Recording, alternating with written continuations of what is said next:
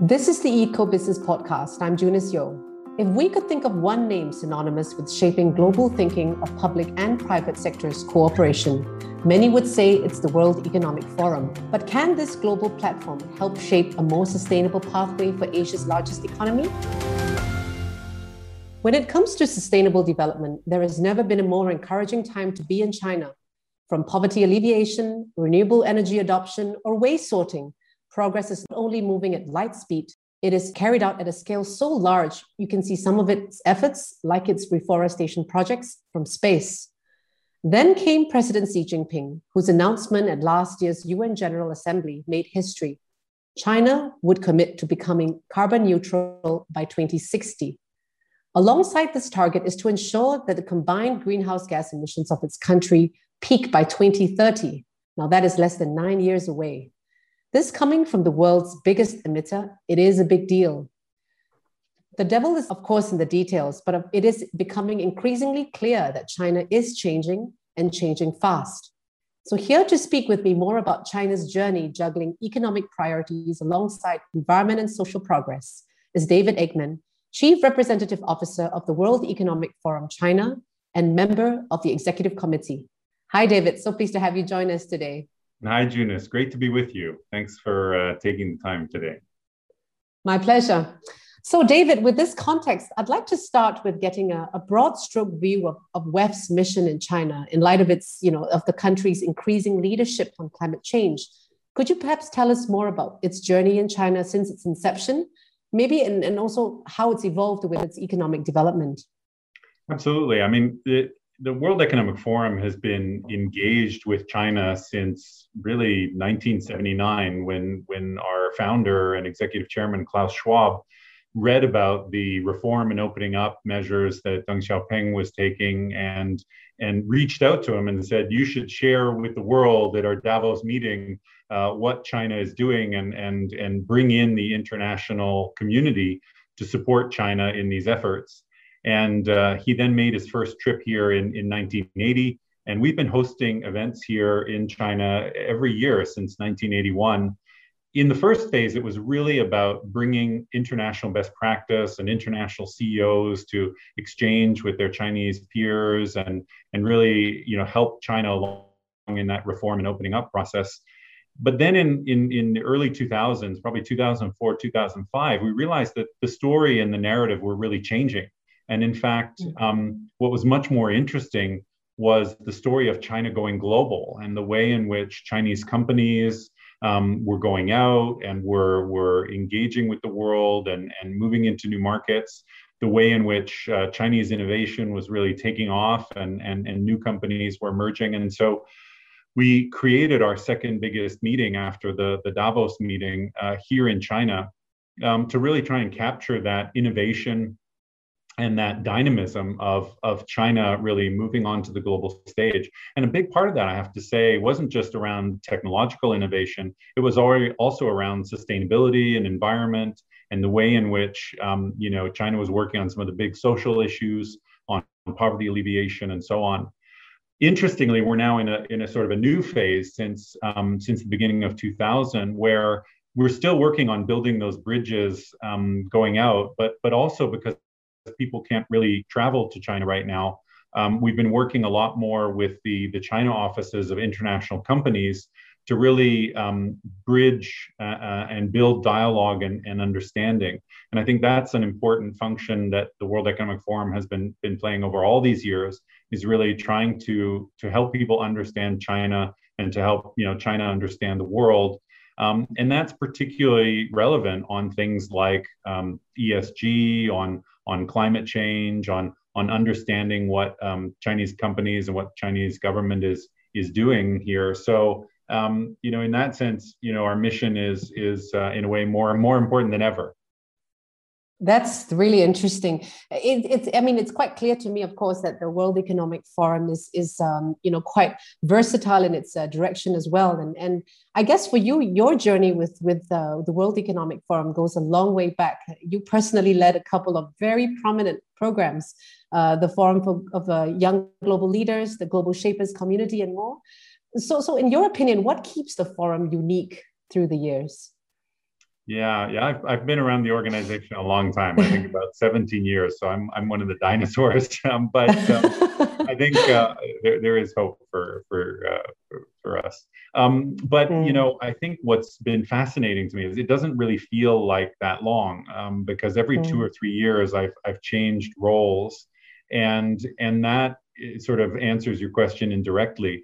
The forum is an amazing organization because it's a not-for-profit foundation, which is now recognized as an international organization, that mhm. has this big mission to improve the state of the world. And it's a challenge to know on a daily basis. Well, how do we know we improve the state of the world today?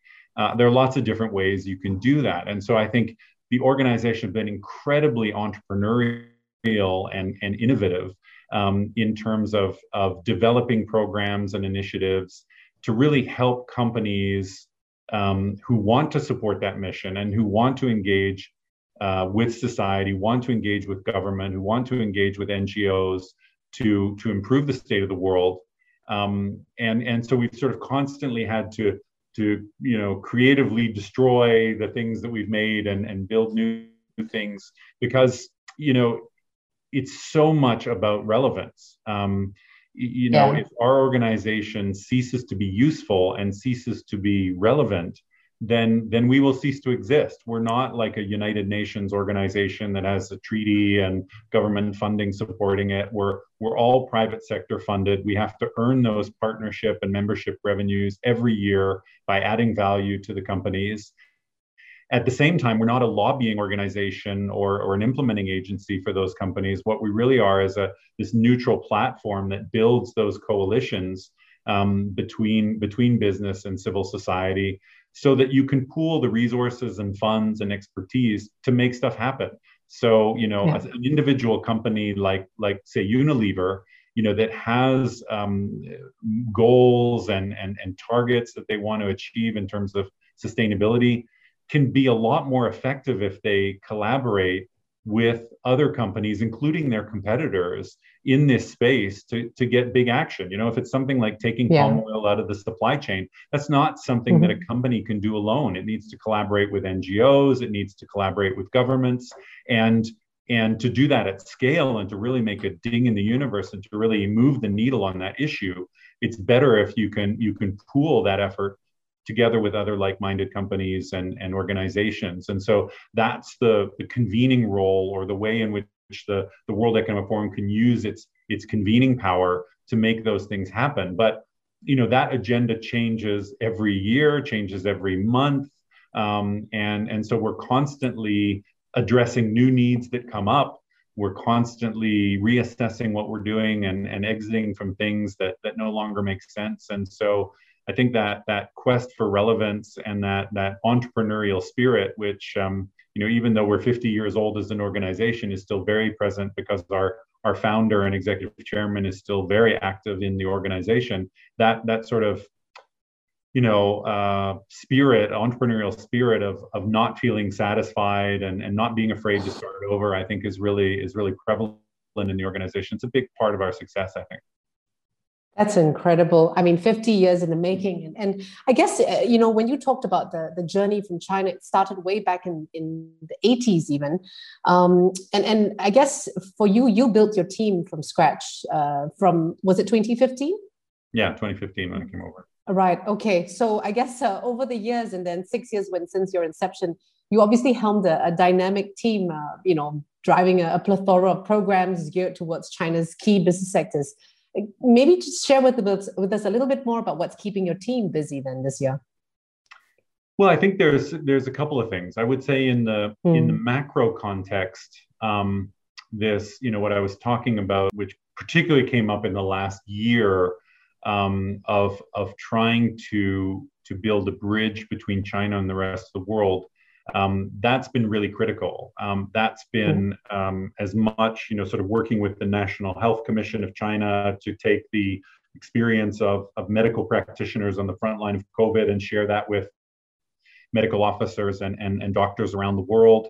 Or even just yesterday, we were running a policy dialogue with the National Development and Reform Commission, where they are particularly looking at supply chain resilience and how China is working with across Asia on supply chain resilience, and how that dynamic is changing due to the pandemic and due to geopolitics.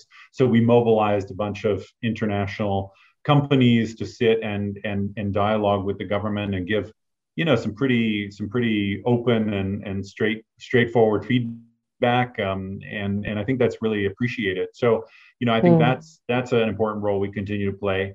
On our sort of our industry work, we're active in a lot of different sectors, in financial services, healthcare, smart cities, mobility, advanced manufacturing. We've got initiatives in all those areas. Everything from sort of looking at the future of fintech in China, to looking how we better connect smart cities along the Belt and Road, to sort of what are the advanced manufacturing factories of the future look like? How are they more green and sustainable? How can you use tech to make the circular economy really come alive? And then we have a whole pillar of work which is really focused on the environment in terms of climate change and net zero targets, but also in terms of biodiversity and nature-based solutions, ocean health, and so on. Because a lot of these issues, as you well know, China is really essential to the solution. And so if China's not at the table in a major way, as it is on climate change and so on, we just can't get the world. We can't reach those targets.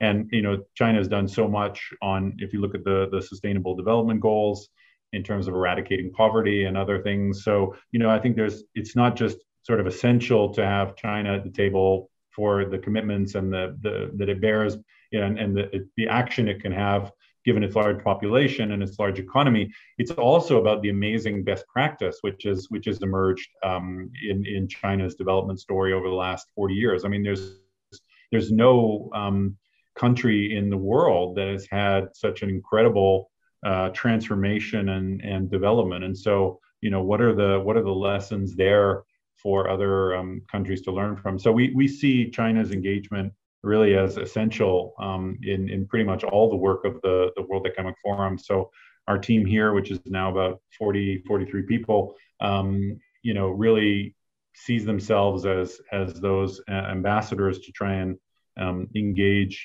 China globally into everything we do. Yeah, no, I can see that. And when I visited you last, it was an incredible office you have, but also, I mean, the people we meet are really dynamic, and I think it's very encouraging. I couldn't help but wonder then, so because WEF is registered as a foreign non-profit organization in China, many people say that it's a tricky status to hold on to. There's a lot of tedious levels of reporting. There's some limitations to what one can do if you're a foreign nonprofit organization. Has this affected your priorities in driving progress in the country? Not really. I mean, I think the reality for foreign NGOs in the current geopolitical context is, it is sometimes difficult or sensitive. Things that you were doing previously now maybe have a new nuance to it. But I think the World Economic Forum is really lucky because we have a very long friendship with China, and we are. Our supervising ministry is the National Development and Reform Commission, and so we have been a partner in China's reform and opening up over so many years that I think there's a really solid basis of trust and what the World Economic Forum is working on in terms of creating more economic and social development in the world is perfectly coherent and aligned with what China is trying to do. And so, I think for us, we probably have a lot easier time than some other NGOs. But, and what I would say is, we're like all NGOs, we're a representative office, right? So we're a cost center for our global organization. We don't do fundraising here in China. We don't engage in lobbying or things like that. So actually the status, the nature of our status actually makes it easier in some ways because our limits are pretty clear. Yeah. And I think compared to other countries, I've seen the NGO space is. I'm probably going to get hate mail for this, but it's notoriously inefficient, right? You have a lot of NGOs working on the same issues. You have private foundations and philanthropists who sometimes engage in issues for their own, maybe their own satisfaction or their own personal gratification. And so you get a lot of duplication of effort. You get a lot of sort of inefficiencies. And I think one thing that the Chinese system, which is not perfect, but one of the things it is doing is trying to put in some controls and some mechanisms to sort of validate what NGOs are doing and what the impact is. And I think, every country has to figure out how to regulate the behavior of legal entities within its borders. But I think there are, despite the challenges, I think there are some lessons to be learned from that of trying to create a more transparent and efficient marketplace for NGOs. Yeah. I think you're absolutely right there. But I guess for you, could you recall some moments where you faced difficulties then, where, for example, if, there was an engagement you had to have with a Chinese organization that was just, like hitting a wall to some extent?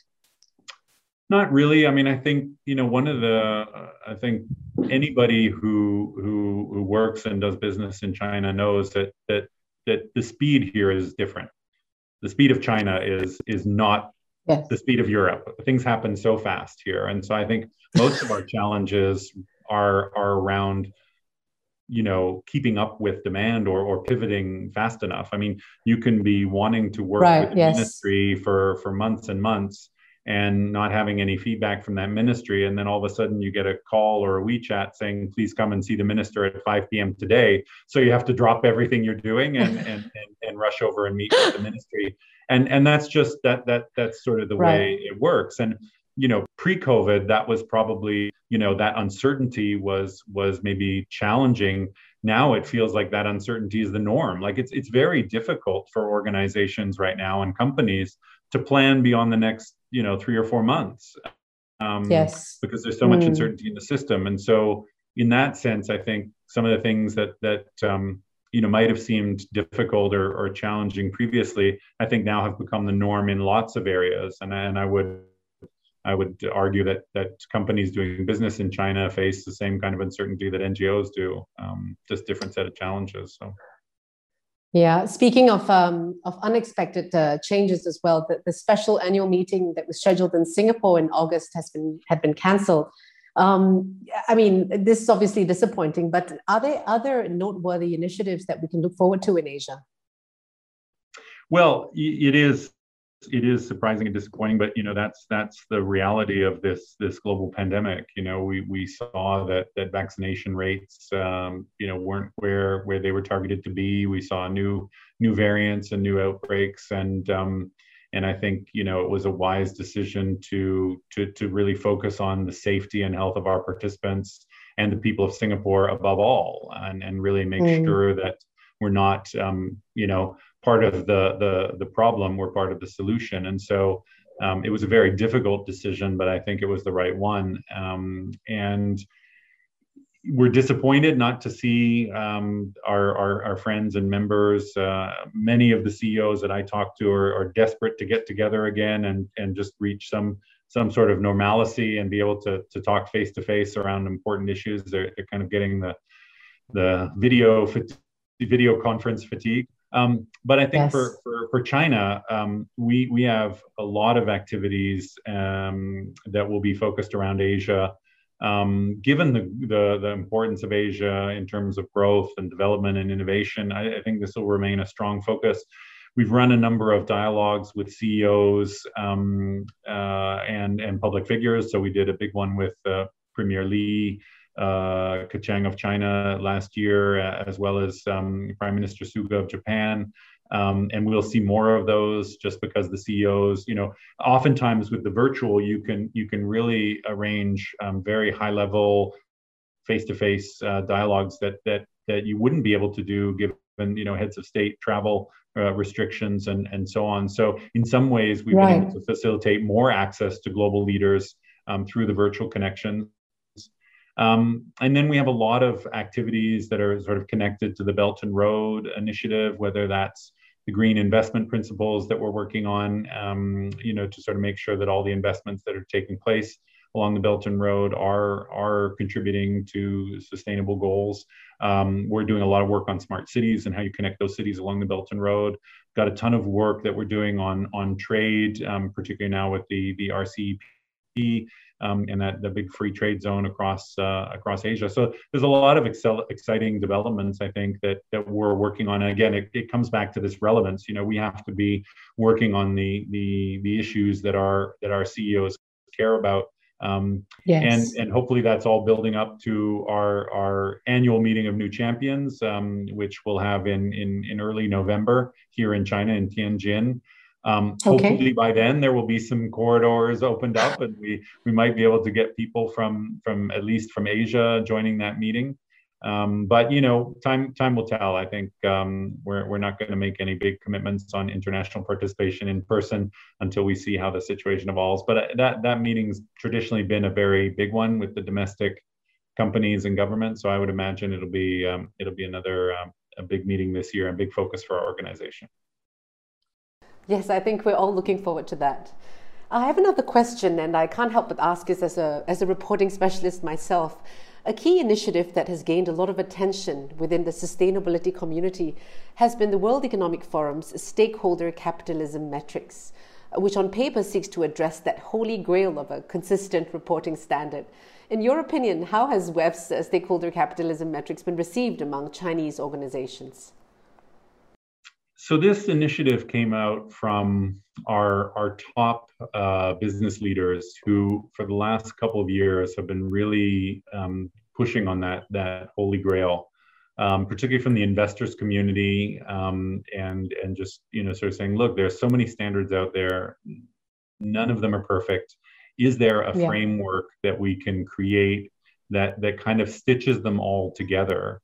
And so it's not meant to replace existing standards, but it's meant to fill in the gaps and to complement and to sort of put it into a narrative and a logical framework that governments and investors and companies can easily understand. And we've got quite a few companies who have sort of signed up and launched on the principles and adopted made a commitment to using this framework.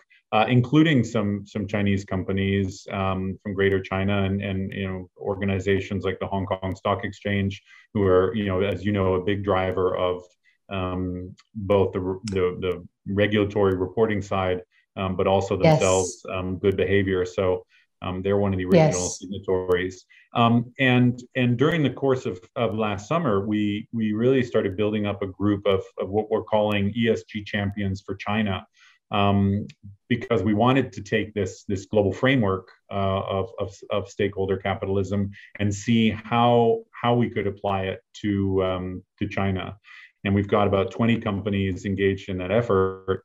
And what I think is really, really interesting is you've got some companies that are quite advanced and ready to commit to that framework and those metrics.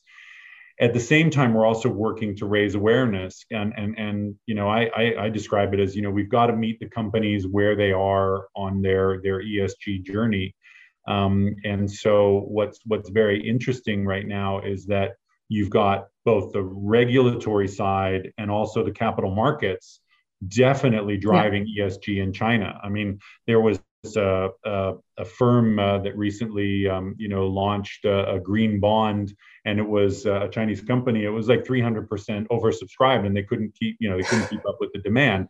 So there's the capital is definitely chasing after and pushing the companies in this direction, as are the regulators. But then you've got this awareness or this kind of deep understanding challenge where people say, "Oh yes, we're working hard in ESG," and when you sort of dig deeper, they don't really know what that means or what to do. And I think the other thing we saw, we just released a big report on this, was that the ecosystem here in China, the ecosystem of professional services and so on is just not where it could be, or if you benchmark it compared to Europe and the United States, there's still some work to do here in China to build up those accredited professionals who can do the environmental audits, or to build the reporting systems that can track the carbon footprints and so on. But the one thing I would say is that China in this field, like in so many others, through technology and innovation and just that China speed, it's incredible how quickly China is closing those gaps. And so even though there's an ecosystem deficit today, I think that's going to be closed pretty quickly. And now with the sort of double carbon targets for peak carbon in 2030 and net zero at 60, I mean, there's going to be a rush to make progress. And so we really feel that this is a leapfrog moment for China, where China can jump ahead and go from maybe an ESG or a sustainability, being on the back foot, to now, jumping ahead and being a global leader in this space. And that's going to be fantastic to watch and fascinating to watch. But we also see a really strong, duty on our part to help, to be helpful in that process and to help China on that acceleration. Yeah, no, indeed. I think it's wonderful to be witnessing this moment in history almost. Okay, I'm so conscious of time, so I just have one more question, and this is framed at the potential listeners who are genuinely interested in China's development, want to be part of this journey. So when it comes to engaging on sustainable development issues in China, what are some of the things you would advise these organizations to keep in mind, from a senior levels perspective, but even within the team itself? How can we engage China better? Well, I think it's interesting what I was saying earlier.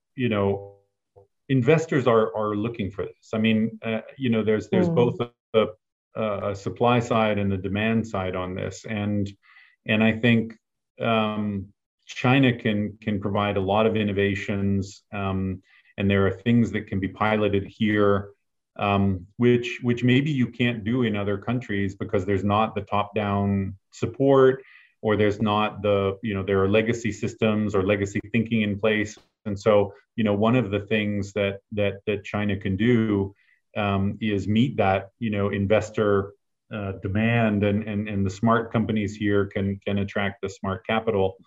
But I think more broadly, I mean, sustainable development and sustainability provide that common ground for collaboration between China and other countries.